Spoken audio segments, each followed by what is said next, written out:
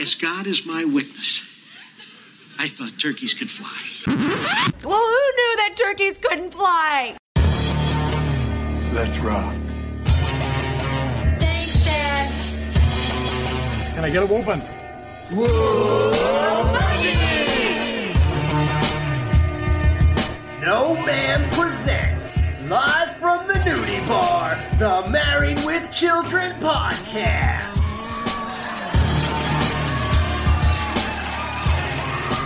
Welcome back, Married with Children podcast fans. I'm Steven, and who knew that turkeys couldn't fly? I'm Alan, and I knew that. And I'm Tyler, and you killed Timothy. Today, we have got the greatest colossal crossover since the Jetsons met the Flintstones. In the nudie bar today, we are welcoming Alan. He is part of the WKRP cast, which is a podcast I've been listening to, and I've been wanting to put these two together because this episode, A Bountiful Thanksgiving, has a lot of similarities to the most famous episode of the WKRP in Cincinnati television show. Alan, you might tell us a little bit about your career in radio, kind of give them an idea of why you love it so much. Well, my name is Alan Stair, and I am presently the host of the WKRP Cast podcast, which is a rewatch podcast about WKRP in Cincinnati, which was a TV show about a radio station. Well, when I was 15, I had seen 2 seasons of WKRP, and I walked into my first radio station, applied for a job, and I started working professionally in radio 3 months before my 16th birthday. And when my program director walked up to me and introduced himself as the program director, I stuck my hand out and said, "Oh, you're Andy Travis." And he said, "Yep, I'm Andy Travis." So WKRP was just everywhere in the radio world, and I started in radio in the fall of 1980. Went to school for radio and television broadcasting. I've worked at about a dozen different radio stations. I got into advertising and marketing coming out of college, started working at an advertising agency, which actually then gave me the ability to get into nearly 100. Actually, I've been in over 100 different radio stations. I've done interviews in some of them. I've done production work in some of them. Others I just have toured, but I've seen a lot of radio stations. So during the pandemic, I lost a lot of clientele with my advertising shop and had some time on my hands. So that's when my wife and I decided to start producing the WKRP cast. So that's how we met up with Steven. He became a listener and got in touch since we had done our work for Turkeys Away, and that was the connection that was made up to this episode. Yes, that's correct. And one thing I will say about your podcast, I'm a faithful listener. I just started on your new one today, and what I really like about you being an insider radio is telling us all the technicalities that go on. Of course, I get into that type of stuff. I don't know if everyone does, but that's one thing I appreciate it when you say, well, this is how it would work, or this is how that would work, and your poster watch, all that's good stuff. If there are any WKRP fans in the Married with Children podcast family, you might check it out. And I am a faithful listener. And by the way, Alan, Tyler and I, along with a few others, we got into this podcast during the pandemic as well. The original hosts, they weren't able to continue on, and so we were able to take over. Because that's how we got into it. We figured infection was all the sway this day and age, so we decided to infect the listeners with our wonderful voices. Mm-hmm. Yep. You'll test positive for hilarity. Nice spin. Mm-hmm. Nice spin. Yeah, way to spin that. Yes, A Bunny Thanksgiving. It originally aired on November 24th, 1996. It was written by Vince Cherad, Ben Montaneo, and directed by Amanda Bierce. It's guest starring Howard Sylvester as Grip, James Brown as James Brown, Terry Bradshaw as Terry Bradshaw, Howie Long as Howie Long, Ronnie Lott as Ronnie Lott. Why don't we just say as themselves from here on out? Oh, well, I'm done with that one. Bo Billingsley as Reverend Hightower, Ann Walden as Aunt Maddie, Lakeisha Hurd as Mourner 1, Virginia Capers as Mourner 2, Patricia Belcher as Unetta, Nick Latour as Old Man, Carolyn Jones as Woman, and Miles Marsico as Boy. It's Thanksgiving. In Al's childhood was the tradition to eat Aunt Mattie's potato pie on Thanksgiving.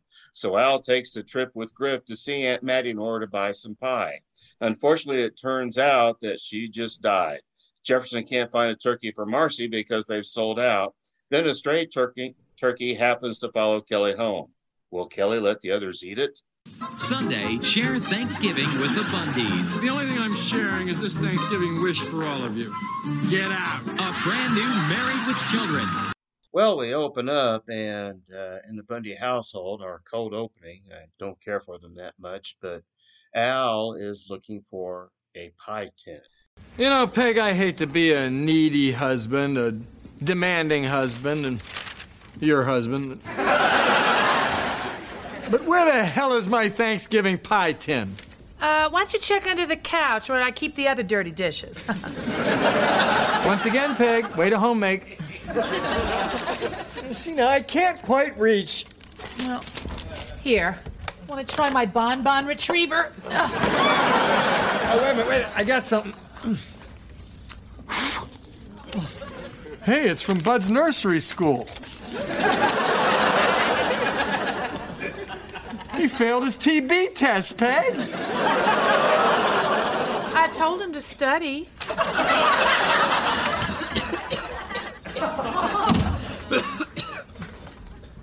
Damn cough. I just can't shake it. Yeah, a pie tin, because he needs Aunt Mattie's pie. What does he find is Bud's TB test.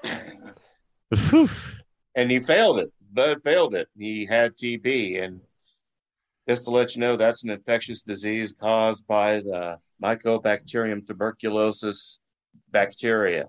Tuberculosis usually affects the lungs, but can also affect parts of the body. Most infections do not have symptoms, but in cases, it is known as the latent tuberculosis. And 10% of latent infections progress to active disease if left untreated, and kills about half of those affected. The classic symptoms are a chronic cough with blood-containing mucus, fever, night sweats, and weight loss. It was historically called consumption due to the weight loss, infection of other organs, and a wide cause of symptoms. So are they saying that Bud has had TB his entire life, all through this entire show? Well, through at least the first part of the show. Now, I didn't research and find out if it lasts much longer than that, but or how much often it ends up in death. But the thing is, you know, Bud obviously has tuberculosis when he first shows up and is coughing. Okay. It's I feel like David Faustino may have had an actual sickness, because he, even in lines where it has nothing to do with the plot, he sounds really, really, really thick in the throat. And it made me laugh every time he spoke, because he really just seemed like he wanted to take a sick day. I thought it was good acting on his part. Happy Thanksgiving, all. Vacuuming for lost hair, Al? Why don't you take your shriveled up gourds on out of here? Your cornucopia, too. Wow, corn. Thanks, Mrs. Darcy. Ow. Those are shellacked, you aphid. Peggy, aren't you going to cook a turkey for your family this Thanksgiving? You expect me to cook on a holiday? Homemaking is a job, too, you know.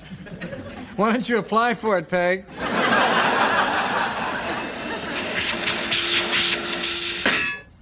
Hey! I found it! Oh, good. Now you can put that metal plate back in your head. Although, that's a lot like putting a lid on an empty jar. Or a bra on you. But Al recalls a fond memory, you know, why he wants that pie pan. This pie tin is worth 25 cents towards one of Aunt Mattie's famous sweet potato pies. Well, if she's so famous, how come I haven't heard of her? I don't know, maybe because she doesn't make chicken pies.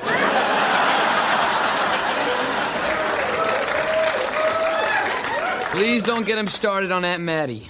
Bud, unlike the happy childhood we provided for you, I didn't have such a fortunate upbringing. Oh, well, I'm sure Mr. and Mrs. Sasquatch did their best. But we did have one holiday tradition that we cherished. Mom would serve Dad the traditional wild turkey and then chug the rest of the bottle. We'd weave on down to Aunt Maddie's and pick up a sweet potato pie. Then go back home, the folks would pass out, and I'd have me that sweet potato pie all to myself. Sort of makes you feel all warm and fuzzy inside, doesn't it? That's what Mom said about that wild turkey. It wasn't a happy childhood for Al, was it? No, they don't do this too often, but when they do, it's really funny hearing about his.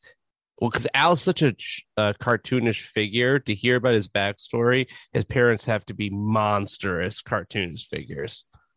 Yes, but earlier it had a more groundedness in it, and I was thinking back to Fair Exchange. You might remember when they adopted a French exchange student, and they had Thanksgiving pizza.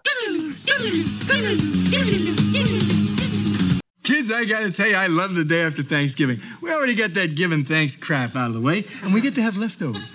Peg, is it ready yet? Here it comes! You know, Daddy, that was a great idea last night, to only eat the cheese so we'd have the crust for today. Yeah? I bet a lot of other stupid families ate their whole pizza last night. Now, today they're probably just looking at the old empty cardboard box.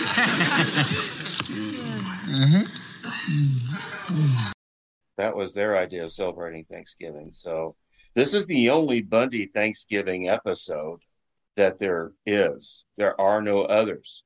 And oh boy. And we're going to end for a doozy a little bit later when Alan tells us a lot more about the famous Turkeys Away episode. Yeah, but with Al's, before we get there, we hear about Al's childhood. What'd you think of that?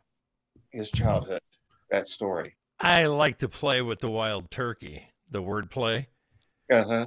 That mom served the traditional wild turkey and then chugged the rest of the bottle.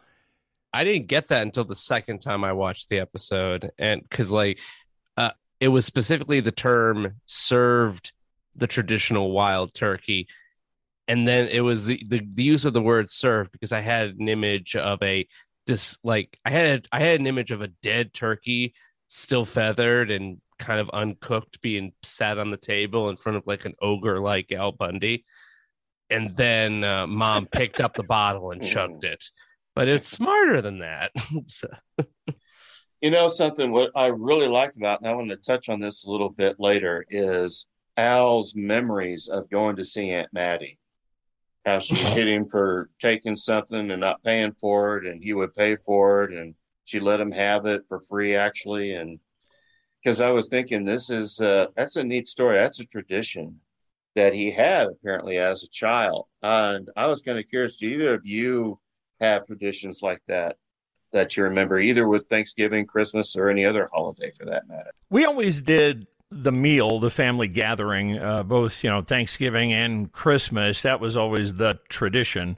And it would rotate. I mean, we'd go to a grandma one year and then we'd go to an aunt another year. So it wasn't like we were in the same dining room or the same, house every year.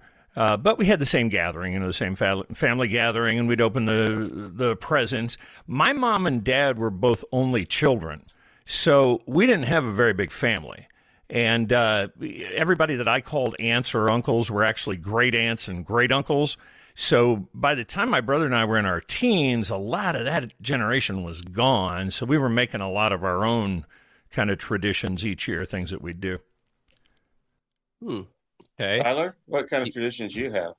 Well, I had a very similar to Alan here. So I was raised by grandparents, and my non-paternal grandfather, so the man I called grandpa or dad, he married into my family, and my family hated him because he was an asshole. I mean, he admitted it. And he moved us to Michigan, and the rest of my family was out in New England or in Florida, and he got us as far as he could, and nobody would come to visit. I found out later that this was the reason. I always thought we were just lazy and we didn't go anywhere.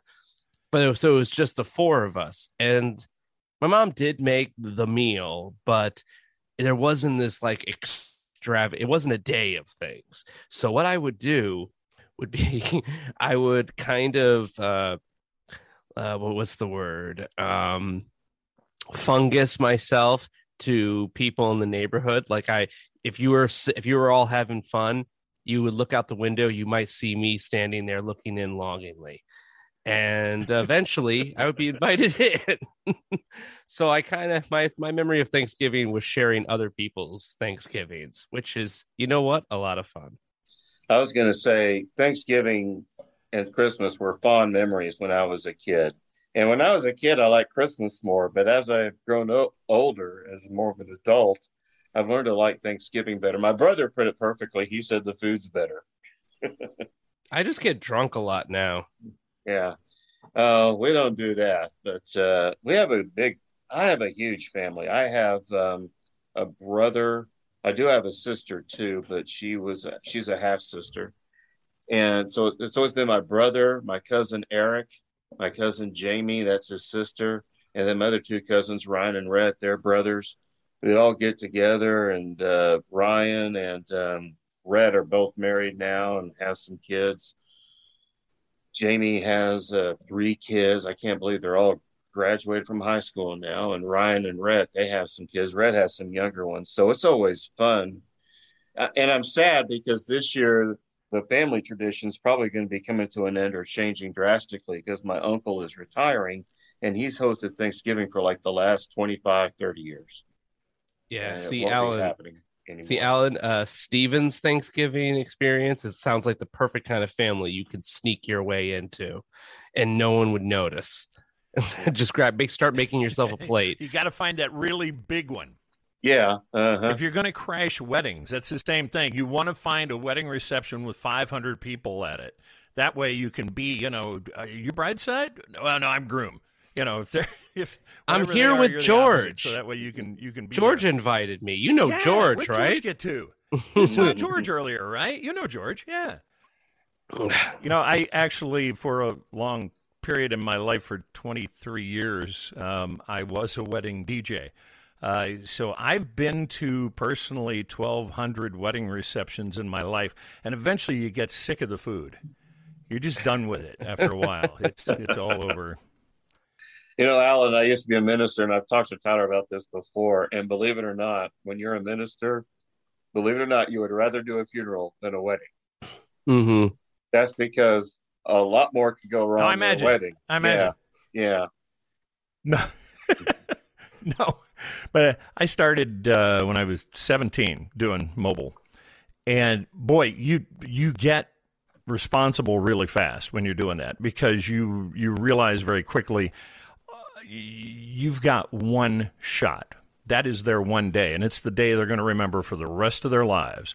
And if you blow it, if you show up late or your equipment doesn't work or you screw something up, that's the memory they've got for the rest of their lives. So you become very responsible very quickly, and you make sure that you're always on top of that.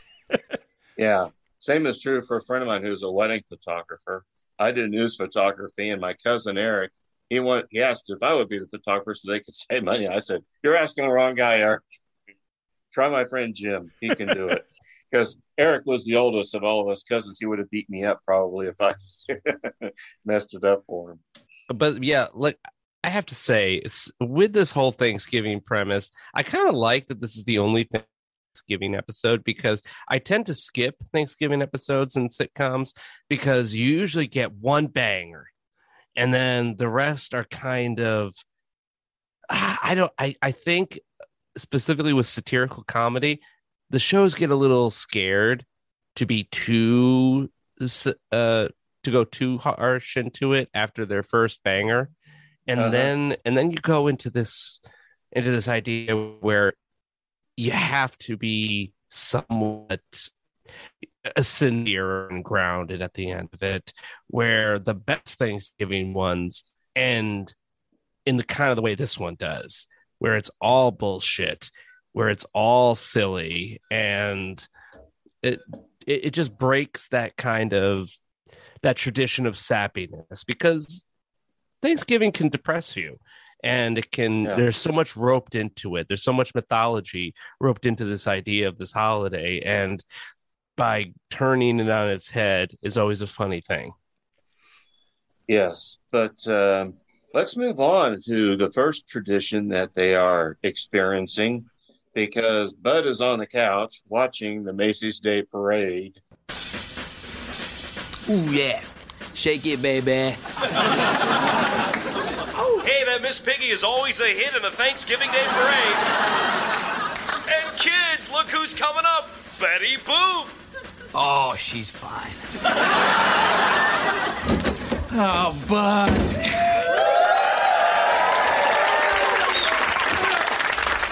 I'm a dead man. I couldn't get the turkey. Marcy's gonna kill me. Whoa, check out Betty Boop. Those have gotta be fake. That's nothing. Miss Piggy's dress got caught on a traffic light. I saw everything. Ogling Miss Piggy, of all people. I said there was some wind. He couldn't help it. Oh, yes, that's right. The wind. Oh, first, so he says, oh, that Miss Piggy always hitting the Thanksgiving Day Parade. And kids, look who's coming up, Betty Boop. Well, everybody knows Miss Piggy. She was a Muppet in Jim Henson's Muppet Show. And that is something about Miss Piggy you got to keep in mind. She was never on Sesame Street. Since her debut in 1976, Miss Piggy has been noted for her volatile diva personality, her tendency to use French phrases in her speech, and her practice of karate. She was also known for her on-again, off-again relationship with Kermit the Frog, which began in 1976, ended in 2015. Frank Oz was the voice behind Miss Piggy from 1976 until 2002. He was succeeded by Eric Jacobson, who took over the voice work in 2001. Miss Piggy was inspired originally by jazz singer Peggy Lee. So Miss Betty Boop is an animated cartoon character created by Max Fleischer in 1930, with help from animators including Grim Natwick. She originally appeared in the Tall Cartoon and Betty Boop film series, which produced by Fleischer Studios and released by Paramount Pictures. She's also been featured in comic strips and mass merchandising. A caricature of a jazz-age flapper, Betty Boop is described in a 1934 court case as combining in appearance the childish with the sophisticated. A large, round baby face with big eyes and a nose like a button, framed in a somewhat careful coiffure? Careful coiffure. Yes. I like the way Alan just said. A careful coiffure with a very small body, of which perhaps the leading characteristics is the most self-confident. Little bust imaginable. Although she was toned down in the mid-1930s as a result of the Hays Code to appear more demure, Betty Boop became one of the best-known and popular cartoon characters in the world. The Hays Code. We talked about that recently in the previous episode, and one of our other hosts, Luigi, touched on it briefly. Maybe Alan could go into it a little bit deeper, since I'm sure he's more familiar with it going to broadcasting. It's the reason we wound up with Mary Tyler Moore and Dick Van Dyke in separate beds. It was a self-imposed listing of restrictions on movie and television images. And it was really, really restrictive. Anybody that was a big movie house or television production house subscribed to the Hays Code. They would follow the Hays Code. But in the 50s, a lot of these mavericks started breaking away from it, and that's where you started getting these rock and roll movies that were flaunting, the Hays Code restrictions, and they're showing, girls' knees and stuff. It was terrible. But yeah, that was the Hays Code. And, I remember studying about that in journalism school as well. So. Stephen, actually, something on on a commentary I did with Jerry Herring a long time ago. Alan, me and one of the previous hosts of the podcast, Jerry Herring, did a commentary on the Ferguson episode where Al gets his favorite toilet that does the bow whoosh sound, and it made thunderous, like it made like an incredible statement on the show by having Al sit on a toilet in the living room in broad daylight in front of his family. I mean, his pants were up, but the image, the Hays Code destroyed any mention or imagery of toilets or wash closets. You know, that was one of the big scandals of All in the Family. Was the fact that they played that sound effect. When Archie would be upstairs, you'd get the toilet flush sound effect. And that was that was horrible. You know, one of those Hays Code violations. Yeah. And to add to it, if they had just done the toilets flush, that's one thing. That immediately get audiences going nuts. But the fact that you would have Archie walk downstairs, there's no shame, none. That was even more scandalous. Moving on with the episode. Oh, the parade. Hey, when did they get a Rush Limbaugh balloon? Oh, Mom, that is Rush Limbaugh. There is a brief mention of Rush Limbaugh. We've already talked about him. I forgot what episode it was. I will say one thing with Alan being on here. I would credit him for saving AM radio, wouldn't you? You're saying Alan? Rush saved AM radio? The cell phone saved AM radio. The cell phone did?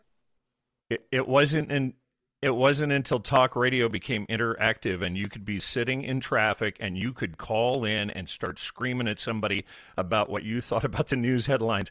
That's when AM was saved. That is when talk radio came into its own. Before that, it was guys sitting around talking to housewives who had the availability of a landline, and they were talking about recipes and they were talking about cleaning tips, and that was talk radio. It wasn't until topical talk became interactive and you could talk to everybody who had a phone now in their pocket.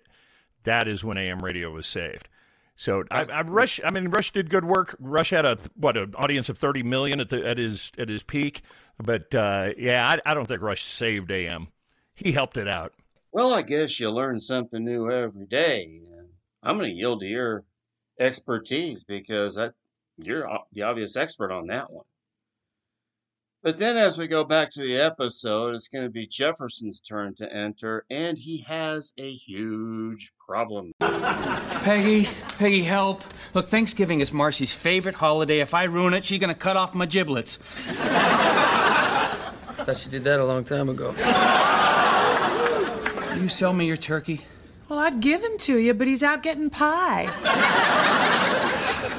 I'm dead. There's not a single turkey left in all of Chicago. First, I find it really ironic that Jefferson would turn to Peggy for help in regards to getting a meal cooked. I mean, seriously. Oh, boy, how ironic. And then, of course, Kelly comes in, and she has somehow saved the day.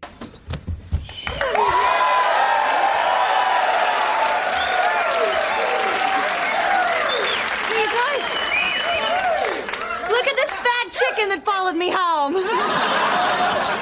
I'm gonna name him Hank.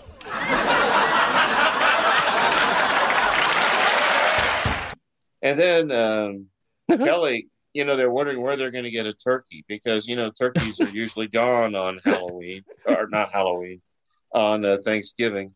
Of course, I do think turkeys get nervous on Halloween. Do you? No, they're just laughing at pumpkins. Okay. I thought it was funny that Kelly walks in with a turkey, and his name is Hank. I mean, where does she get this name, Hank? I don't know, but it's perfect. Mm-hmm.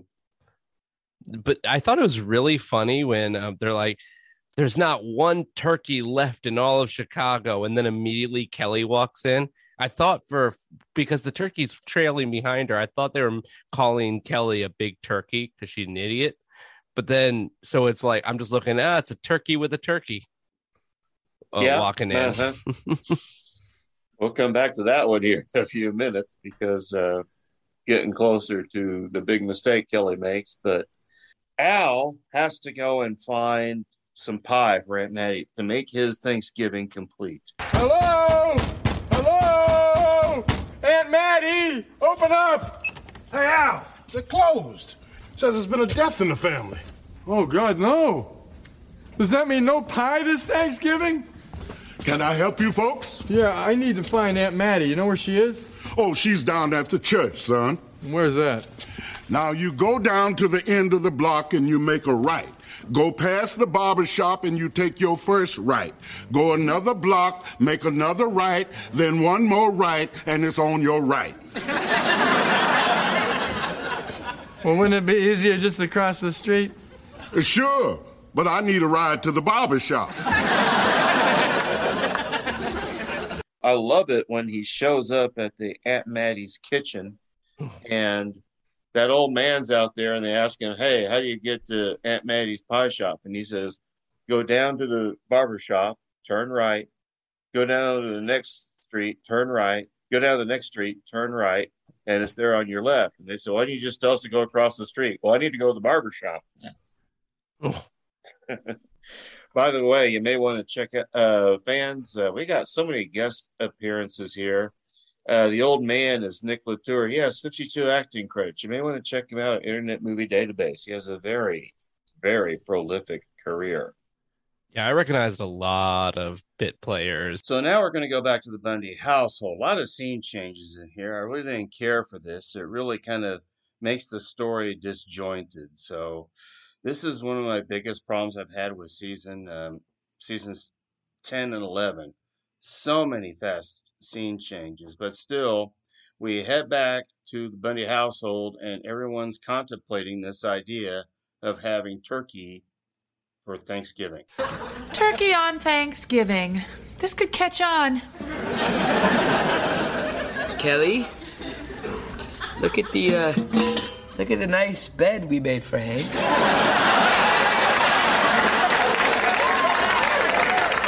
Yes, and honey, when he's all snuggled in, we'll kiss him goodbye. I meant good night. And then we're gonna put him into his little house. Well, I don't know if he's gonna like it. Hank's afraid of the dark.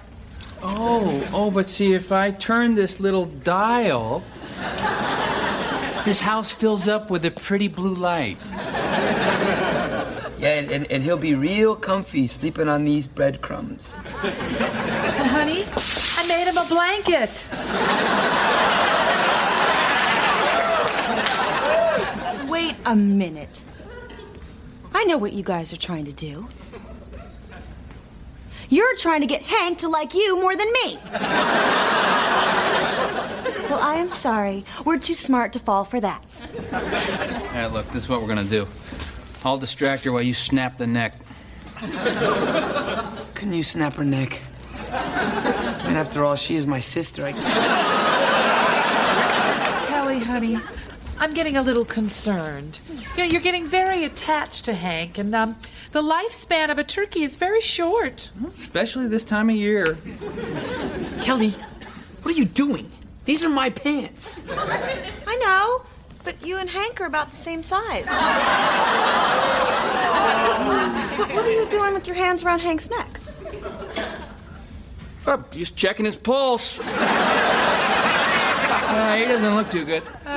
Could be turkey pox. Maybe we should check his temperature with this. Yeah. First, we better take off his feathers and examine him. Wait a minute. I know what you guys are up to. You just want to see Hank naked. Because they're trying to convince Kelly what they're going to be doing in a roundabout way. We got this nice bed for him, and we're going to have this nice little light in here so he can see. And he's going to be, nice and warm. Comfy on this bed of breadcrumbs. Right. And a tinfoil blanket. You're just trying to get Hank to like you better than me. She really is. Maybe gotten dumber. Who knows? But now we need to go back to Al and Griff trying to meet with Aunt Maddie, and they have gone inside to find out what has happened. And Yeah, because there was a death in the family. That's why her shop was closed. yeah, that's right. The death in the family. Excuse me, I'm looking for Aunt Maddie. Here she comes now.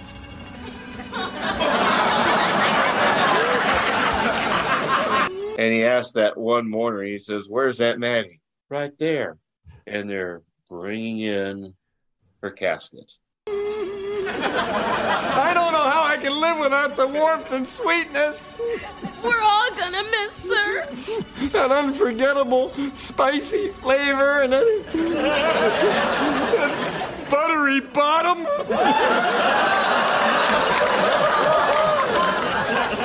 Good Lord, is he talking about Aunt Maddie? I think Aunt Maddie had jungle fever with this man. So, you come here often? Do you mind? I'm overwhelmed with grief. How'd you like to be overwhelmed by Griff?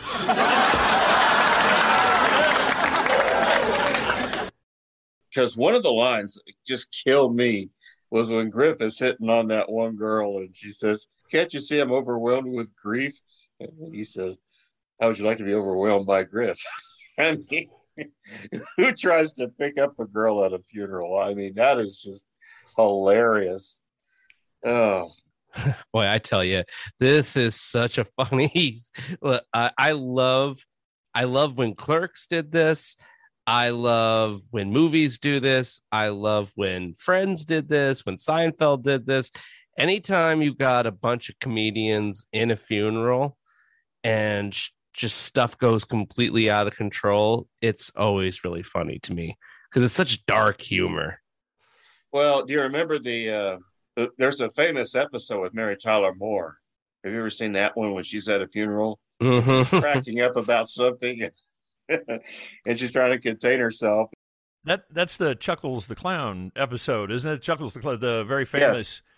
Yeah, that's considered one of the funniest single sitcom episodes ever produced. And the elephant tried to shuck him. How much of a crowd is there? If this were my funeral, it'd be packed.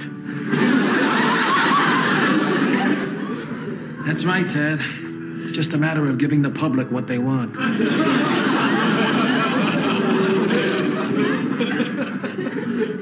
I wonder which ones are the other clowns. You'll know soon. They're all going to jump out of a little hearse.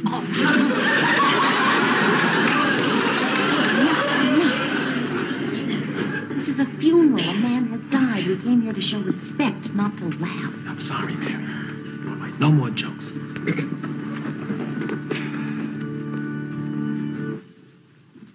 My friends, any man's death diminishes me because I am involved with mankind. Therefore, ask not for whom the bell tolls, it tolls for thee. Hey, Louie stole your poem. Chuckles the Clown brought pleasure to millions. The characters he created will be remembered by children and adults alike. Peter Peanut, Mr. Fee-Fi-Fo, Billy Banana, and my particular favorite, Aunt Yoo-Hoo.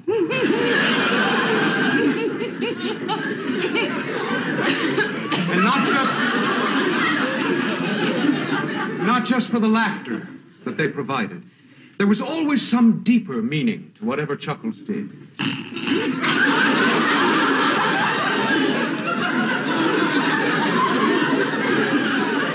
Do you remember Mr. Fee-Fi-Fo's little catchphrase?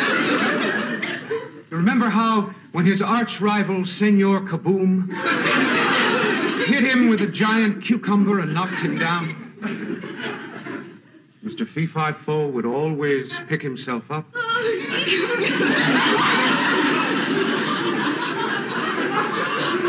dust himself off, and say, I hurt my foo-foo.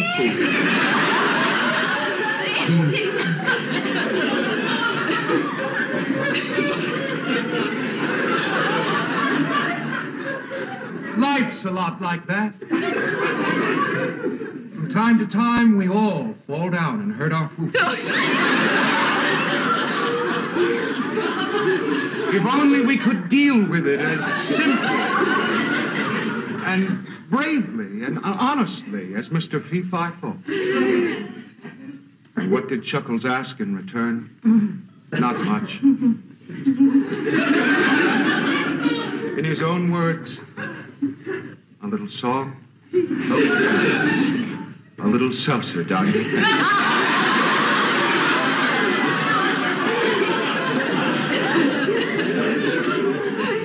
Excuse me, young lady.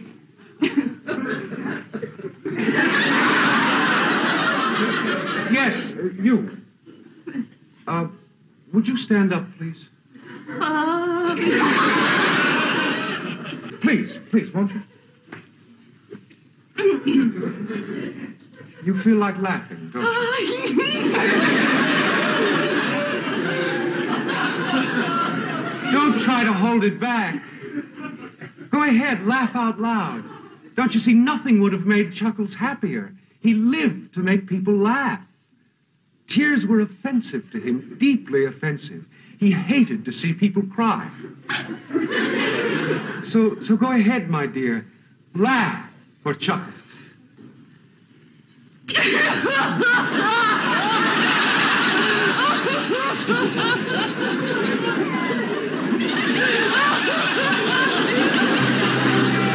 It is.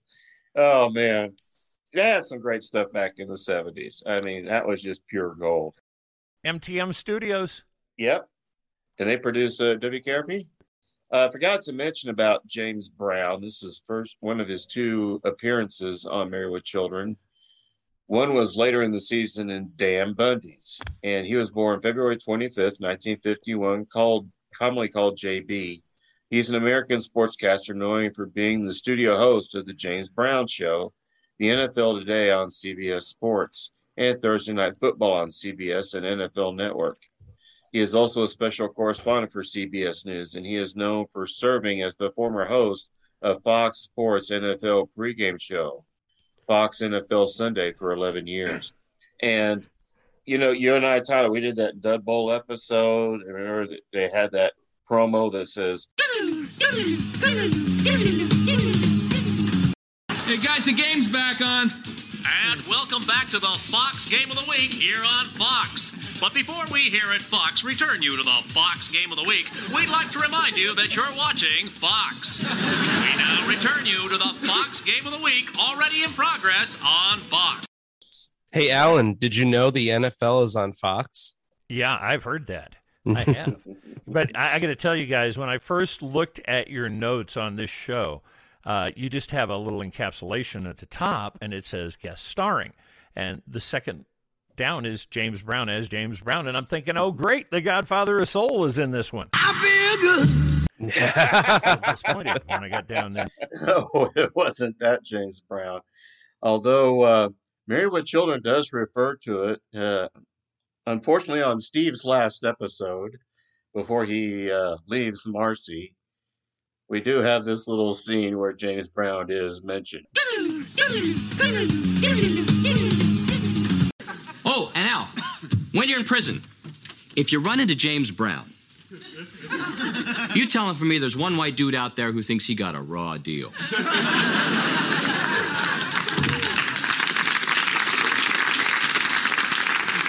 Yeah, we needed to be specific, so Fine, yeah. Yeah, James Brown, no relation. Well, once I got down to the bio, I figured it out. But when I saw it there in the guest starring, I thought, oh, and I was, I remember James did the preacher at the old Landmark in the Blues Brothers movie. Do you see the light? The man! Do you see the light? What light? Have you seen the light? Yes! Yes! Jesus H. Goddamn Christ! I have seen the light! So I I was just seeing him as the preacher at the funeral. I knew there was a funeral coming up, so I was picturing James Brown giving us the hardest working man in show business, you know. I'm not too sure I was going to look it up here real quick. James Brown singer, because if he was still alive at that time. Yeah, he was still alive at that time. He died in 2006. But let's go. I want to mention James Brown saying to Al, she used to say always, James, do your homework, and wind up like Al Bundy. Gentlemen, excuse me. I don't believe we've met. I'm James Brown, Aunt Maddie's nephew.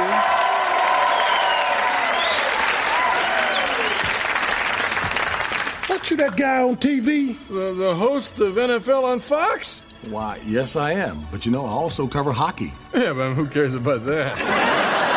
So, you knew my Aunt Maddie? I have very fond memories of your aunt. My mother and father used to take me down to her pie store every Thanksgiving. And I'd try to steal a cookie, and she'd slap me upside the head, and then she'd give me a cookie anyway. She's a wonderful woman. Wait a minute. Don't tell me you're Al Bundy. Yeah, did she talk about me? Oh, my goodness, all the time. As a matter of fact, I'm where I am today because of you. Really? Yeah, I can hear her now. She used to always say, James, do your homework or you'll wind up like Al Bundy.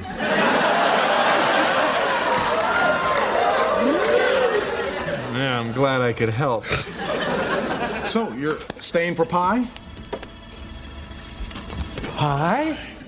Well, of course, after the service, we're all going to have a bit of Aunt Maddie's last sweet potato pie. Al, yeah, I'm glad I could help. Oh, and the fact that, all the women in this funeral now believe that Aunt Maddie had jungle fever with Al. He's talking about her buttery bottom. The tasty goodness. Then we go back to the Bundy household.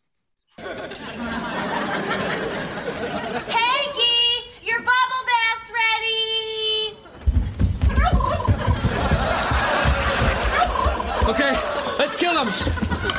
Hanky, Pookie, are you down here? Hey, what are you doing? Oh, this is ridiculous. Kelly, look, I know you love Hank, so I'm going to say this as gently as possible. We're going to cut that bird's head off, stuff his butt full of bread, and eat him. Get away! Get away! You are not going to kill Hank! Kelly, honey, it's your mother. You know I'm on your side. How many heart-to-hearts have we had through this door? Mom, that's the linen closet. We have a linen closet? Open up! Go away, you turkey haters! Kelly, I promise he won't feel a thing. This isn't one of your dates, bud. Kelly is starting to catch on to what the others want. That they want to act, yeah. Kind of. She's still wrong, but...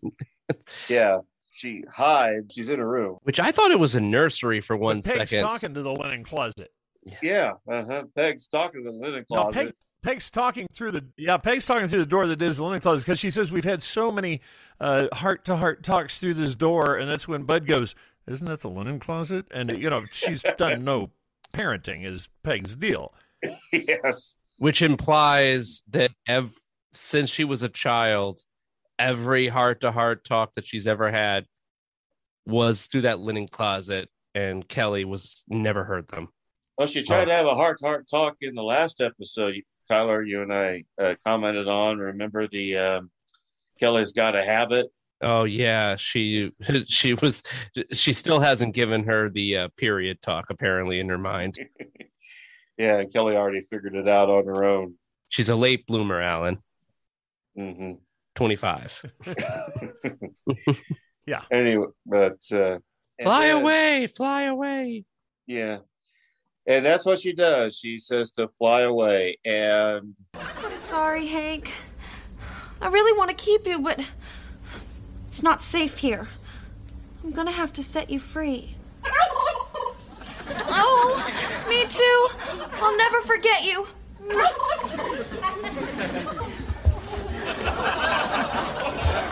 Fly away, Hank. Fly like the wind.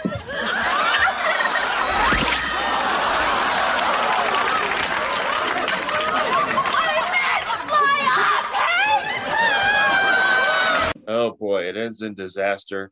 And this is where I want to bring you in, Alan, a lot, because this has so much similarity to Turkeys Away. Maybe you could tell us a little bit about Turkeys Away on the WKRP in Cincinnati. All right. Well, at the risk of rehashing something that everybody knows, the WKRP episode Turkeys Away is about a promotion that the station owner, Art Carlson, comes up with, where he is going to give away live turkeys at a local mall. And he's very close to the vest about this promotion, about what it is he's going to do. But he makes sure that the newsman's going to be out there. He makes sure that they've got some coverage. He wants a banner made up for this thing.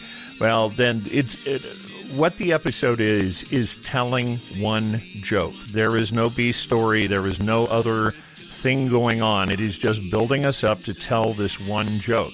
And at the mall, the newsman's there. We've got a live feed. He's reporting. Suddenly, this helicopter swoops in.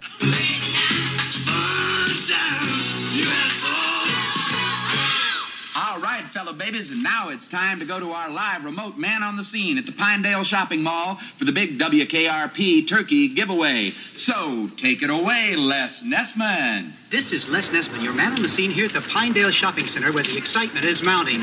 We're here to witness the big WKRP Turkey Thanksgiving giveaway. Hey, you got permission to be out here? What? You're blocking my store here, buddy.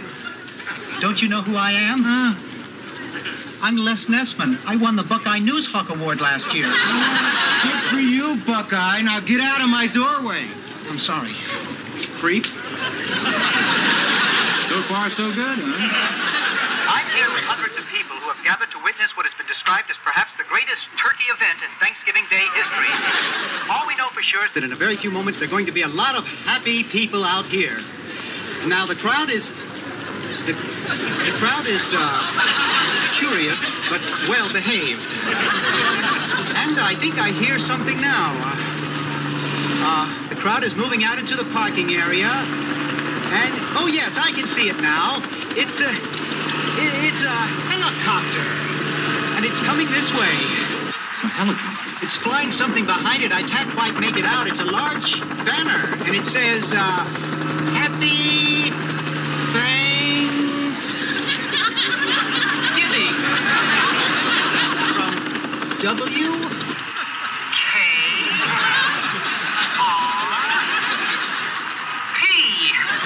What a sight, ladies and gentlemen, what a sight. The copter seems to be circling the parking area now. I guess it's looking for a place to land. No, something just came out of the back of the helicopter. It's a dark object. Perhaps a skydiver plummeting to the earth from only 2,000 feet into the air. Second to the third. There's no parachutes yet. Those can't be skydivers. I can't tell just yet what they are, but... Oh, my God, they're turkeys! Oh, Johnny, can you get this? Oh, they're crashing to the earth right in front of our eyes! One just went through the windshield of a parked car!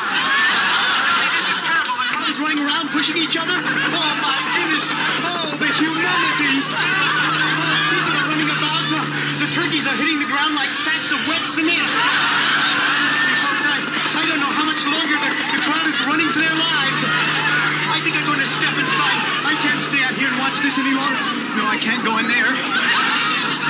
Children are searching for their mothers, and not since the Hindenburg tragedy has there been anything like this. I don't know how much longer I can hold my position here, Johnny. The crowd... Les, are you there? Les isn't there. Thanks for that on-the-spot report, Les. Who just tuned in, the Pinedale Shopping Mall has just been bombed with live turkey. Film at 11. That's this. Oh. That is just, you cannot get any graphic visual than that. But we never see a turkey in that episode. We do not see the helicopter. It is all done through sound effects and the reaction and description of the newsman, Les Nessman. But it is considered the funniest Thanksgiving episode ever produced ever in the history of television. It's regularly in the top 10 of the funniest single episodes of any sitcom ever. And it's all predicated on this idea that turkeys can't fly.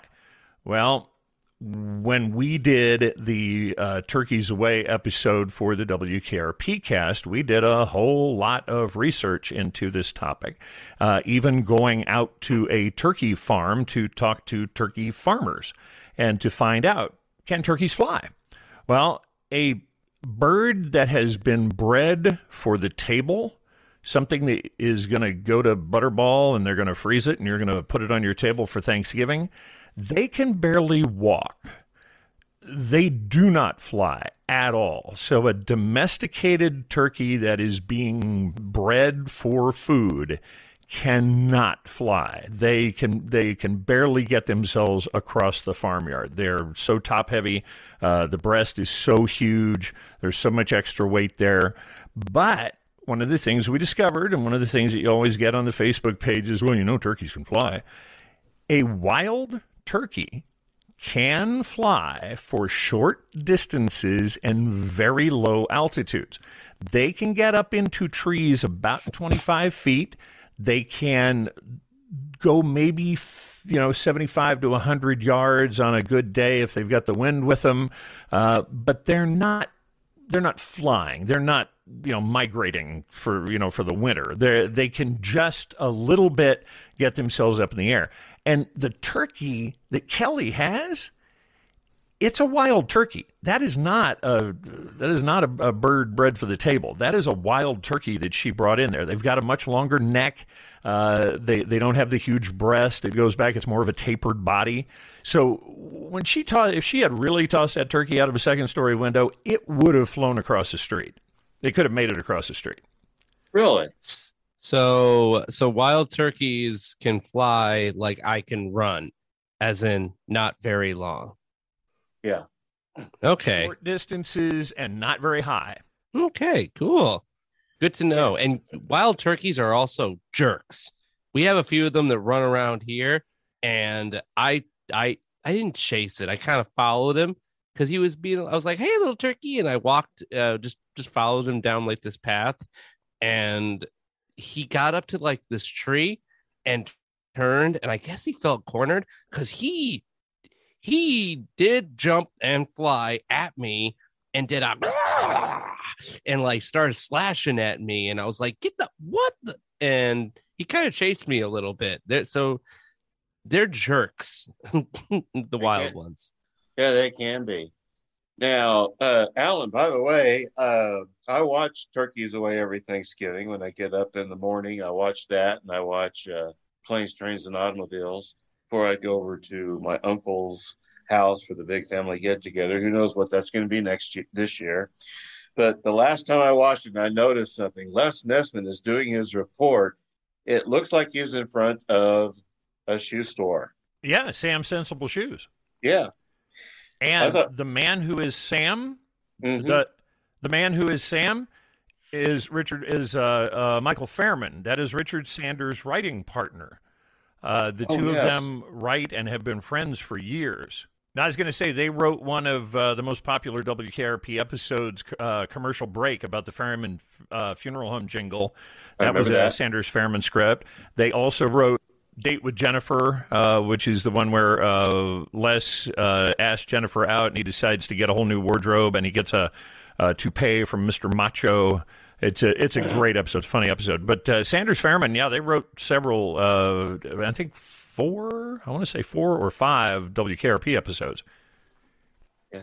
And Married with Children fans, Richard Sanders did have a guest appearance in season 1 of Married with Children. He was, it was in 16 years, and what do you get? And Al is buying an anniversary present, and Richard Sanders is there too, as well. Gordon Jump, who plays Arthur Carlson, plays Mr. Tot in, I forgot what it was called, How to Marry a Moron, which will air later this year. And also co-starring in there is Edie McClurg, who plays Herb Tarlick's wife in WKRP. But there's one more connection between WKRP I really want Alan to talk about a little bit, and that is Linda Day, who directed both at WKRP and Married with Children. Yeah, Linda directed 11 episodes of WKRP, and her very first directing episode and the very first episode of anything she directed ever was the In Concert episode, which was the story of the Who tragedy that took place there at the Cincinnati Coliseum. Linda is very instrumental in the DGA as a female director. She's been given a Lifetime Award of Achievement for, being a groundbreaking female director. And she's got I know her IMDb profile, it just goes on and on and on. She's got like 250 different places where she's directed. So she's very prolific, but it all started right there on WKRP. And really, Hugh Wilson was very good about that. Dolores Ferraro, another groundbreaking female director that also got her start on WKRP. So it's kind of a trend for Hugh. Well, I'm glad to hear that. And I'm glad she was able to direct 33 episodes of Married with Children in the early stages. So, yes, Kelly tosses the turkey out the window. It should have been able to fly, but apparently no. And it crashes to the ground. And so now the family can cook it and eat it without feeling anything. We go back to the church, and that is when we get a talk from Reverend Hightower.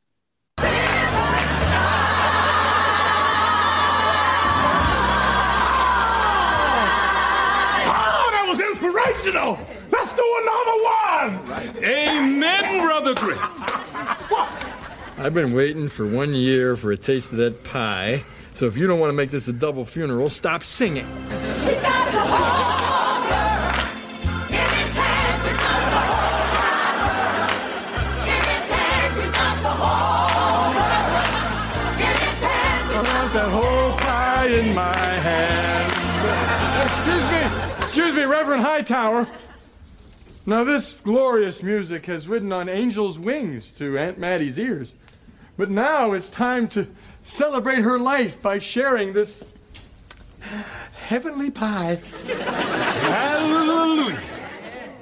Brother Al's deep love for Aunt Mattie's pie should be an inspiration to us all. Well, not to us all. There's only one pie. Brother Al used the word heavenly, and he is right. He's so right that we cannot, we should not, we must not divide this pie. Hallelujah! Because only one is worthy of it. I think they're going to give me this pie. As Brother Al suggests, this pie should go to our Heavenly Father. Him? Him? Why him? He can get a pie anytime he wants to. No, wait, please don't take it. You're right. We can't take it, Brother Al. Only Aunt Mattie can take it to him. Let us bow our heads in prayer. Yes, let us pray. And that name might have come from Light in August, a 1932 novel by the Southern American author William Faulkner. It belongs to the Southern Gothic and modernist literary genres. It's set in the author's present day, the interwar period between World War I and World War II, and it centers on two strangers, a pregnant white woman and a man who hides his black identity with white skin.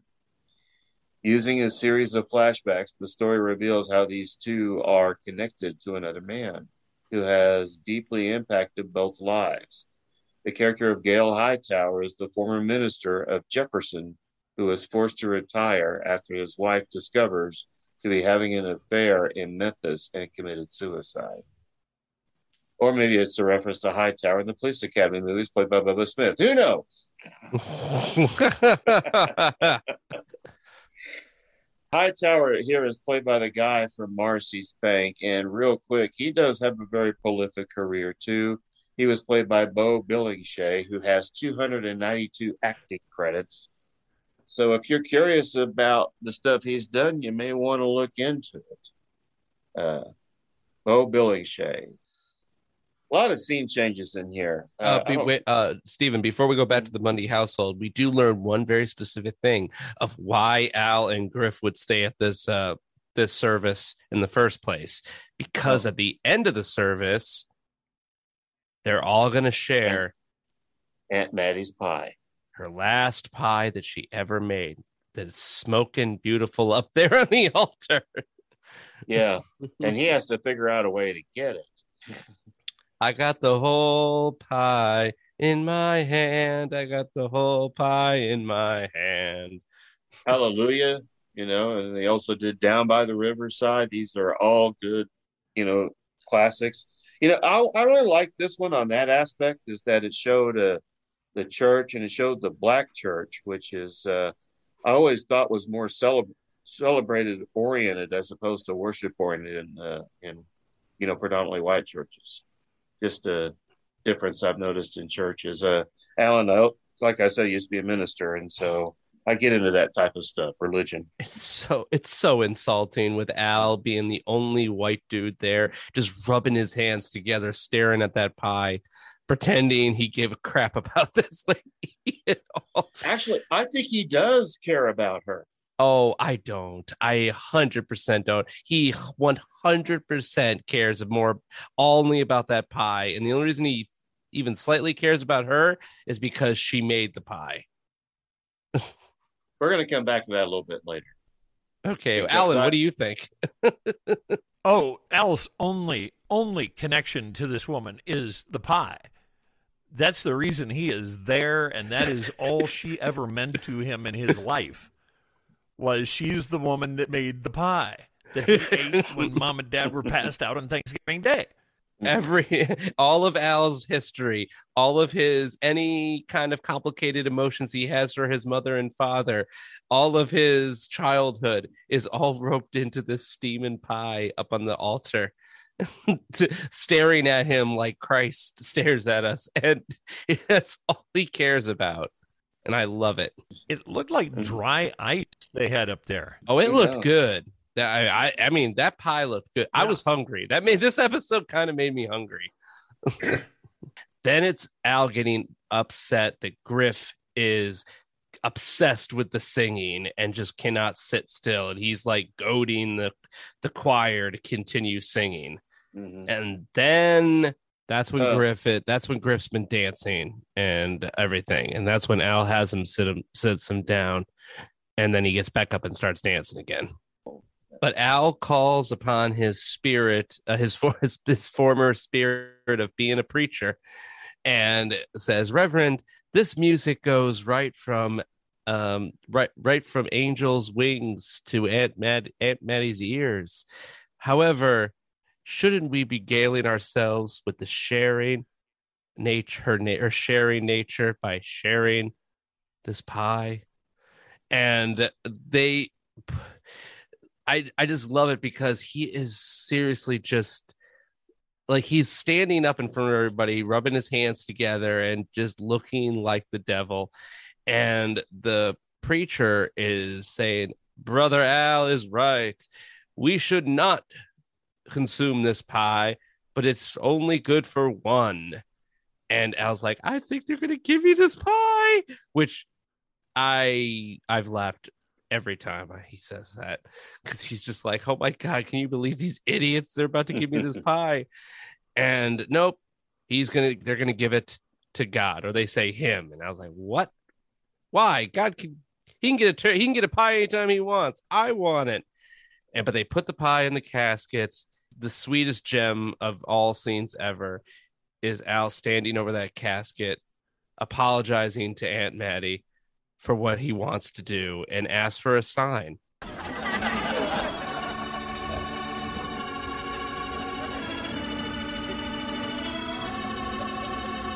Aunt Mattie, excuse me, but I just know you'd want me to have this last pie, so if you could, would you just give me a sign? Any sign at all.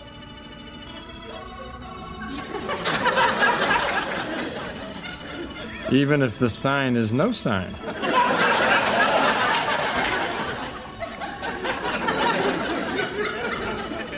Good. Then the sign is no sign at all.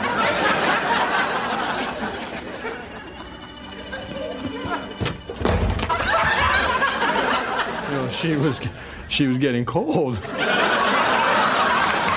That no-cop Bundy boy is stealing Aunt Mattie's pie. Get him! Even if the sign is nothing. Reminds me of a Simpsons episode when Homer gets the perfect life working as a bowling pin monkey. And his life was perfect. And this was before Lisa was born. And he's praying to God, God, thank you for making my life perfect. This pie is here for you. If you want me to give me absolutely no sign, thank you. Your will be done. Yes. Yeah, that's the coward's way out, right? Like, just if you want me to do this, Lord, give me no sign. Mm-hmm. All right, sweet. Wants me to do it. Yeah, that's how I prove there is a God. I'll say, if there is a God, give me no sign. If there is no God, give me a sign. See, I just proved it. That's how I chose. That's how I decided where I would go to college. It's like, God, should I go to this school? If you want me to go, give me no sign. Well, here I am. Thanks for the debt, Lord. And then Al makes the getaway with the pie with the help of Griff. And he's like, you're running through them like he was a fullback. This whole thing's set up for the post-credit, isn't it? Yes, it is. It is definitely set up for the post-credit scene. And Al makes his getaway. But then we go back to the Bundy house. Well, who knew that turkeys couldn't fly? I did. Me too. Ditto. Duh. Jefferson, thanks for my Thanksgiving turkey. Oh, well, you really have to thank Kelly. I mean, she's the one who threw him to his neck-snapping death. I'm so sorry, Hank. You're talking into his butt. His head's in the garbage. You guys are really being insensitive. Honey, it was an accident. Right. It wasn't your fault. Christina Applegate is a treasure. I always forget like how funny she is in character, and her sobbing over this turkey is this fake cardboard turkey. Yes. Is some of the funniest things I've seen in a long time. Just but then the little boy walks in. Hi, Mr. McGinty told me you found my turkey. Where is he? She killed him! You killed Timothy? I'm sorry. I threw him out the window because I thought he could fly.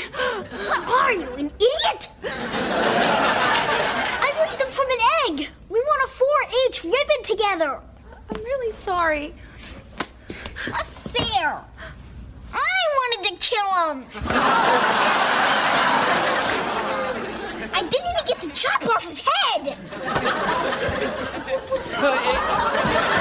Hey, it wasn't much fun. I mean, he didn't run around or anything.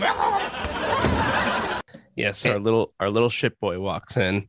Yeah, and real quick, Miles Marsico, he has 32 acting credits, was very prolific in the 90s. So if you're interested in looking him up, Married with Children fans, you might do it because he did a lot of, child roles during that time and teenage roles too. So, and the little boy says, hey, I heard you found Timothy. And of course, we thought it was Hank. And he said that Mr. McGinty told me you found my turkey. Mm-hmm. The famous neighbor, Mr. Ginty, Alan. Well, he's had a grand total of 0 appearances. Yeah, but 9 references. And it's been a while since we've heard his name, but I don't want to go into all that, really. Nah. Yeah, we don't need to list every time that he was referred to.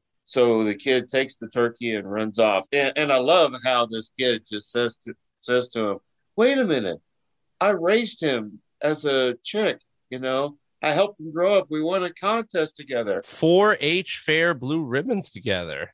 Yeah. I wanted to break his neck and kill him. Which goes against what Alan said. Like, if he was winning 4-H ribbons, this would be a fat, big-breasted turkey, not a slim wildlife one, right, Alan? It depends on what they're judging him on. I don't know. If he's raising a wild turkey, it's a pretty good-looking wild turkey. But if he's raising a turkey for food, no, that's not a good turkey. I just like the term raising a wild turkey. And being in Oklahoma, and I've worked in education for a while now, we have Future Farmers of America, and that's like a thing with high schools where they raise livestock and they go to these shows, especially in the rural parts of Oklahoma. And the urban centers still have them too, because I've known kids who've raised pigs. I've known kids who have raised calves up into cattle. And, eventually they will be taken in and sold to vendors who will, use them for butchering. So it's very common. Well, I grew up in the middle of a cornfield in central Illinois, and my high school, about 70% of the population of the high school were FFA members. In the fall, after harvest, we would have a tractor parade where everybody would drive their tractor into town and they'd circle the high school with their tractors, all the FFA members. But if you're raising a cow, you're raising sheep, pigs, whatever you're raising, those all get judged at the county fair or the state fair, and then they get auctioned off there at the fair. Jeez, you guys are monsters, raising these wonderful animals, loving them like their pets, and then just hack making them look perfect. Snap their necks and then eat them. Ugh. Man, I feel so guilty that I'm still so hungry. It was a big thing around my hometown. If the local burger joint bought prize beef at the county fair, they'd put a sign in the window that says serving burgers made from, and they'd have a picture of the cow that won the blue ribbon right there in the window, and you could go in and get a burger from that cow. It was come have a taste of Philip right tonight. Oh, Philip won the blue ribbon. Come on in. Well, one thing, Tyler, and my grandparents grew up in Stillwell. We had a lot of Thanksgivings there, and very rural area. And you have to understand, in rural America, it's more like a connection to your food. It's like this animal sacrificed itself for you. Of course, you do have some activists that don't like that, and I can understand their logic to a certain degree. But, when you have a connection to your food and when you make it yourself, it's a lot more satisfying. I just watched Soylent Green for the first time a few weeks ago. And it's making me wonder, in the post-Soylent Green world, yes, Alan, in the post-Soylent Green world, would our Olympic athletes be like, wow, look at that, let's have a bite out of Michael Phelps? Like, they I think he'd be stringy. I think Phelps would be stringy. There's too much muscle there. It's about the connection between your food, guys. Like, well, I have always thought about, and I don't know, maybe I'm a prairie philosopher, but growing up around this all the time, it's kind of like if you make furniture. Well, you're going to work your craft so that you make the best possible chair or the best possible table. Well, it's the same thing. If you raise cattle, you're going to do the same thing. You're going to get the best marbling of the fat to the lean and the beef, and you're going to know how to raise the cow.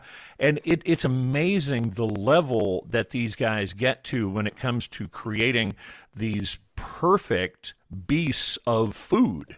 It's basically, that hog is not a hog. That hog is bacon, pork chops, and ham. And if you know how to raise that hog to create bacon, pork chops, and ham, you're going to make a lot of money. So it's just becoming the best at that skill. And I get that. I totally do. And you know what? Like, anybody who's first listening to the podcast now and has never heard me before, I'm not a vegetarian. I proudly eat meat in many forms. I shovel fish into my mouth without regard. However, I think it's the naming process. The fact that I don't know, I feel like if I named something, I would never be able to personally eat it. You know what I'm talking about? It's just, don't name it. Let it be, that shouldn't be Timothy the turkey. That should just be, hey, turkey, come here. And this kid's like, I wanted to kill it.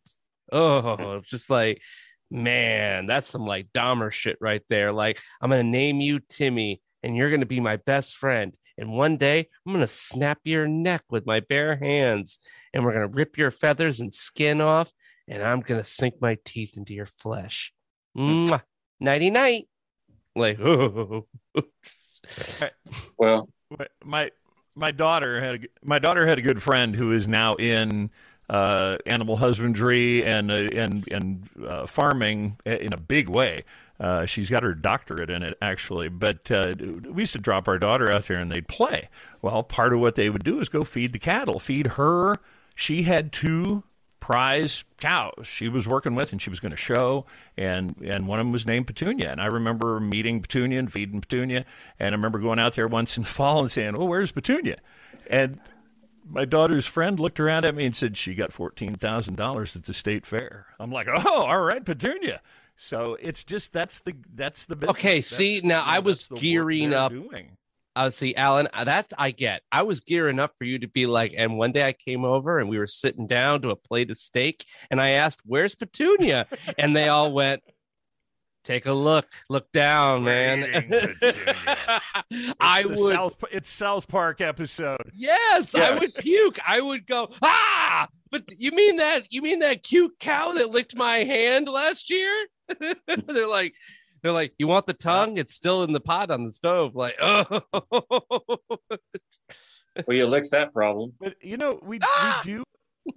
we do have a distance. We do have a distance, though, and we've created this in the last 80 to 100 years.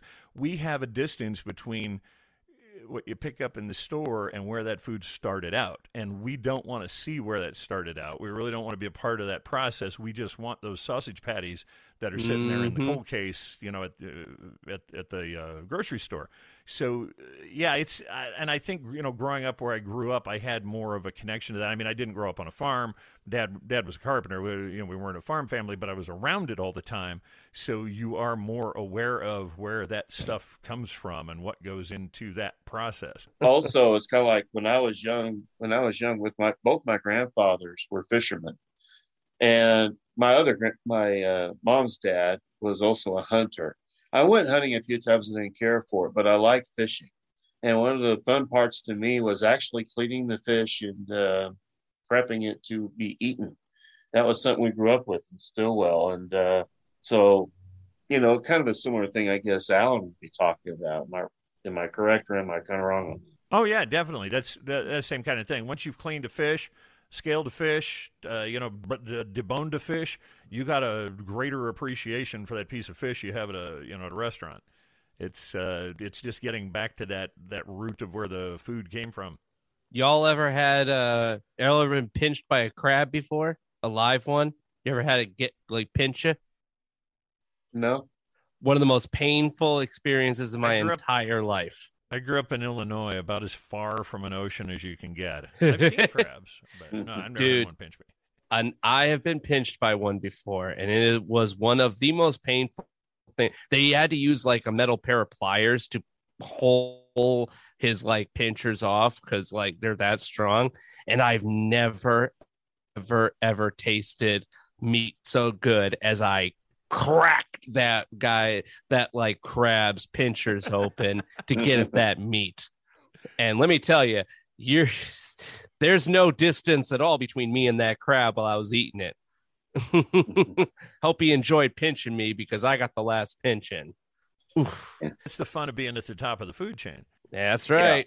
Yeah. Al comes back with the pie. Marcy.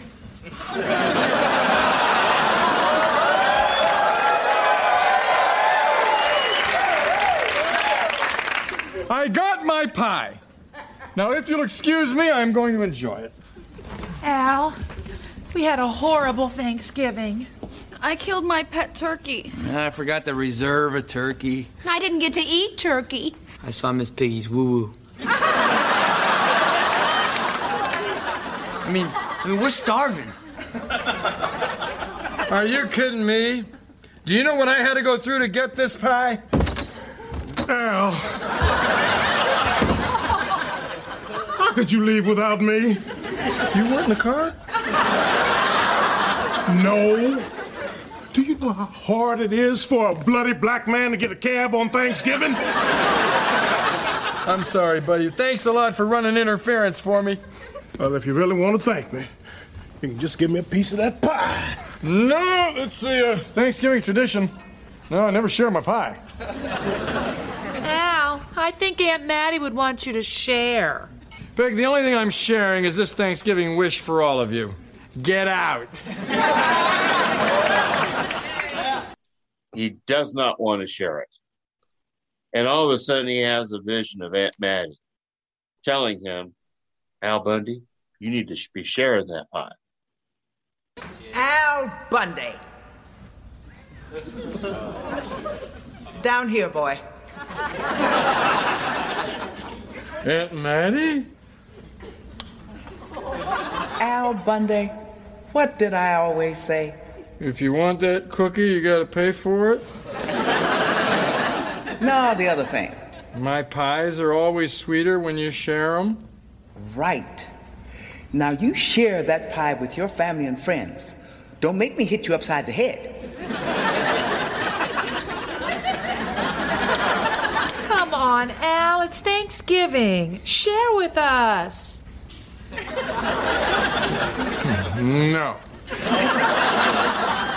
Whoa! Al Bundy. Okay. Anybody want to share my pie? Yes, thank you, Ray. Oh, Alex, Happy Thanksgiving. Good boy. Happy Thanksgiving, Aunt Maddie. No. Remember what she asked him? You remember what I always told you? If you want that cookie, you got to pay for it? Uh-huh. Nah, the other thing. Yeah, but she does threaten him like, now you better share or I'm going to CGI slap you in the face. And we don't got the money for that. And we're going to have to show it to you in audio only. So don't make me do that. You know, our podcast show notes, they, when I was looking at them, because Alan, someone else does that. Their names are Luigi and Annabelle. And they had a note here, since when does Al share with his family? And it doesn't fit with the character of the show, especially the delivery. And it seems too sweet. But I want to make a counterpoint here. Mm-hmm. Now, let me finish, Tyler, please. Go ahead. Go ahead. All right. I think, and you can see this, by the way, but aside from the fact that, the family still doesn't get to eat because that little boy ran off, took Timothy away, even though Timothy was well cooked or at least a great prop. We see a side of Al here, and he does share it, but he's kind of reluctant to share his pie. Mostly because Aunt Maddie, he imagined what Aunt Maddie would say to him. And I think he respected and admired her. And this is why I think he's not just thinking about himself for a change. This is why I think this, because she showed him compassion and love when he was a boy. She would give him these pies. It was like his only link to normalcy during the Thanksgiving holidays and probably life in general. And I think she was obviously a religious person. She used her faith in a positive, caring way to be an example. And that little remnant gets into Al. We have seen this before with Al.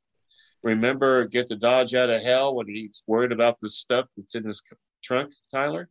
Mm-hmm. And what does he get out? You remember? Oh, crap. It was a picture of his family. Yes. They were younger. So this is, I think, a little consistent with Al. He does care. Many times he has a chance to cheat on Peg, at least 3 or 4, but he doesn't. Mm. he told one girl, hey, I kind of like my wife, and family, and when she propositions him. So I do think that I think he did care about her to a certain way. Yes, he liked the pie. I'm going to tell you something. My nanny, that's my mom's mom, my grandmother, and she died about 5-6 years ago. She made the greatest cake. We called it nanny cake. I love nanny cake. Oh my God, it's the greatest cake in the world. But I love the person who made it more than the cake ever. Did your nanny ever Ghostbuster smack you in the face if you didn't share? Actually, she whipped my ass. As a ghost? Yeah.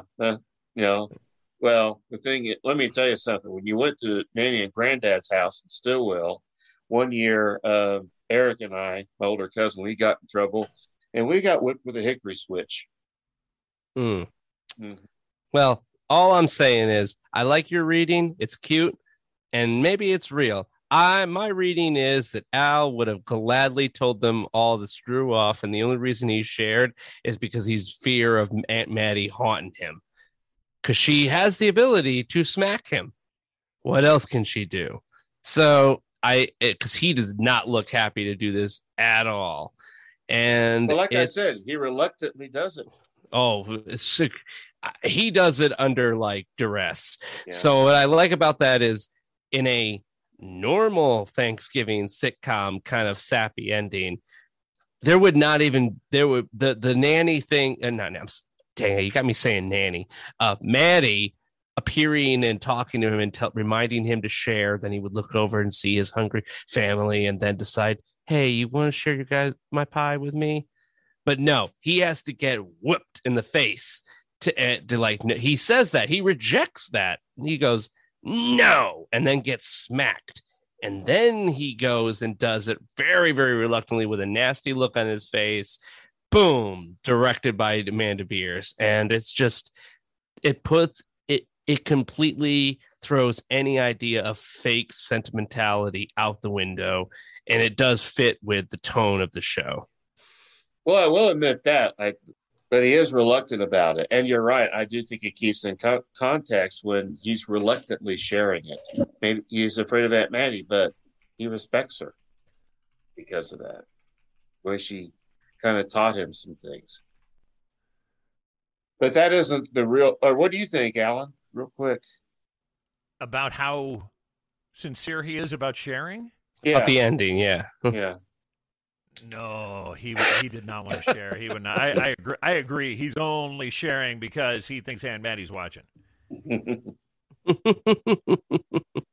Well, I'm in the minority. I don't think there was. I don't think there was anything in him that. Hey, I have a question. Was this in any way? I think it happened a lot later. Did you guys hear about the Patti LaBelle sweet potato pies? Yes. And the shortage that they had at Walmart. You heard about those? It was like in the 2010s or something. I remember Jonathan Brandmeier was talking about them all the time, and he was calling Walmarts all over the country, like in November, to see what their stock was on Patti LaBelle sweet potato pies. But when I saw this, I wondered, is there any connection there? But I don't think so. I don't know how it lines up. Yeah, this was, like in 1996 when this episode aired. This might have caused the shortage, for all we know. Mm-hmm. It ends, but we have that little rag sheet at the end when we go back to the Fox NFL studios, and of course, NFL Thanksgiving. I mean, that's a tradition. Football, and we have them breaking down how Al was able to get past all those people, including James Brown. Wow, JB, I can't believe that you got smoked by Al Bundy. I mean, my God, the man's a middle-aged shoe salesman. Hey, guys, let's check this out and let's go to the replay. Let's do it. Hey, check out the missed tackle by Miss Unetta. Now, that's just sloppy. Now Bundy heads for daylight. Oh, and who's there to stop him? That's right, our own James. Fold up like a blanket ground. Where's the flag? I told you they should bring back instant replay. Man, he ran over you like a woman at a shoe sale. I'm going to tell you what, JB. It looked like Al Bundy wanted it just a little more than you. Oh. Wait a minute. Who asked you, Four Eyes? You talk with me? You want some of me, Harvard? Whoa, fellas. Hey, hold on. Let's just get along here. Okay? Stay out of it, Baldy. What do you mean? I like Terry Bradshaw. He's a shoe salesman. I kind of felt to this similar to Twisted. Was it Twisted? Which was the one that had the Family Ties ending? Always got to have it. Oh, really? It was okay. Like when she appeared at the end, like that was okay. Yeah, that was so weird. I also felt with that this was too localized to the time period and right then and there, and it just kind of, I don't know. I would have preferred an extra minute or two with Al and the family than. I would agree. I would agree with you on that. Okay, I would good. agree. Yeah, but we have. Go ahead. Do you think that was promoting the NFL on Fox, or was it more the Married with Children production is going, wow, we get Howie Long and we get James Brown, or was it Fox going, hey, let's put these guys on one of our top-rated properties and get them out there? For the promotion for NFL Live than it was for the Married with Children. Since Terry, Ronnie, and Howie and James were probably filming down the hall, I'm assuming it's just a crossover into Fox ribbing on itself. I don't think they're ribbing on themselves. I think Fox designed this as a promo because they were a network by this time. Yeah, I mean a promo, but in a satirical kind of smack sense where people who are on Fox are like, because I don't know, like Fox using themselves to promote their brand is kind of like a smarmy kind of way to do that, which I appreciate. It's why I like Fox, but I liked Fox back then. Not so much now, but you're right. Yeah, as an ad for the NFL Live show, it totally does work. Yeah, this aired, just a few days before Thanksgiving. So yeah, I almost think that Hulu could have chopped it right off. You know what I mean? They probably could have. I tell you what, I don't think we have time to really go into all the people there, Howie and Ronnie, and we really don't have to. You kind of get what it is while watching. Now, one thing was though is that they did mention let's bring back instant replay on this one, and of instant replay in 1986. The controversy, and back then was just an enhancement of the game telecast, and it was taken to a higher level, and they would use the man upstairs, a replay official seated in front of two television monitors, and the system concentrated on plays of possession like fumbles, receptions, and muffs. And the predictable complaint was that it made the games longer and slowed the tempo. And it was. And they eliminated it in 1982. But then it was reintroduced in 1999 as a different format. I kind of like it, but I still think it slows up the game. I'm a football fan. I know, Tyler, you're not much of one. Zero. Yeah. But, now they're doing it on where to place the ball for a first down. And I don't like that. I'm thinking the officials right there, they know where the ball is. Yeah. So I don't think they should be replaying for things like that. No, ma'am. We'll be right back to wrap up this week's review. Be sure to join their Facebook group page for all the podcast news and updates. Be sure to subscribe to them on the Apple Podcast app, and please leave a review telling them what you think of the show. To subscribe to their YouTube channel, just go to channels and search up Married with Children podcast. Join their Patreon and support your favorite podcast with a small monthly donation. You can email them at marriedwchildrenpodcast@gmail.com. Thanks for checking out this review. So, Alan, how many turkeys are you going to throw out the window for this episode of Married with Children? I'm not blown away by this one. And really, I think WKRP did the whole turkey joke a lot better. So I'm probably looking at 2.5 to 3 turkeys out the window on this one. Okay. I can understand that. But Tyler, what do you think? How many turkeys you going to throw out the window? You know what, Alan? You kind of helped me with my rating too. And it's making me, I thought I was going to say, I'm going to give it a very, very, gracious 3 turkeys out the window. But yours made me feel like a shameful 3. And it kind of does. Like, there are parts that made me laugh. There were definite, great liners. Al looking at the camera over the casket is one of my favorite images of him now. I'm totally going to steal from this woman's corpse. It's going to be great. Just watch, guys. That's great and all, but it didn't really hit that hard. It should have went a little, I don't know, just dig a little deeper on the kind of thing. Maybe instead it felt like it should have both B and A plot A and B plot should have both been pies, or they should have both been turkeys, and have everything really collide. That was one of the things I was going to say, just hearing you talking about it. And one of the things that kind of struck me, it felt like they were jamming way too much in there. And then to bring it then all back with the Fox Sports guys at the end, it just felt very frenetic and rushed, and they could have developed either of those storylines a little more and had a much less involved B story and had 2 different episodes out of it. But yeah, it just really felt like they were jamming a lot in there. Mm-hmm. Well, I'm going to give this one, I'm going to give it a 3. I do like it. I like it for what it is. I do agree the story's a little disjointed. They could have developed them better. Maybe come up with a few better jokes, or focused on one a little bit more, or have them interacting more. But I still like it, because nothing kills me more than Kelly asking, who of you would have known that a turkey couldn't fly? And they all say, I do. I did. If Arthur Carlson had been there, he could attest, no, they can't fly, because he learned the hard way. He'd have known. That's right.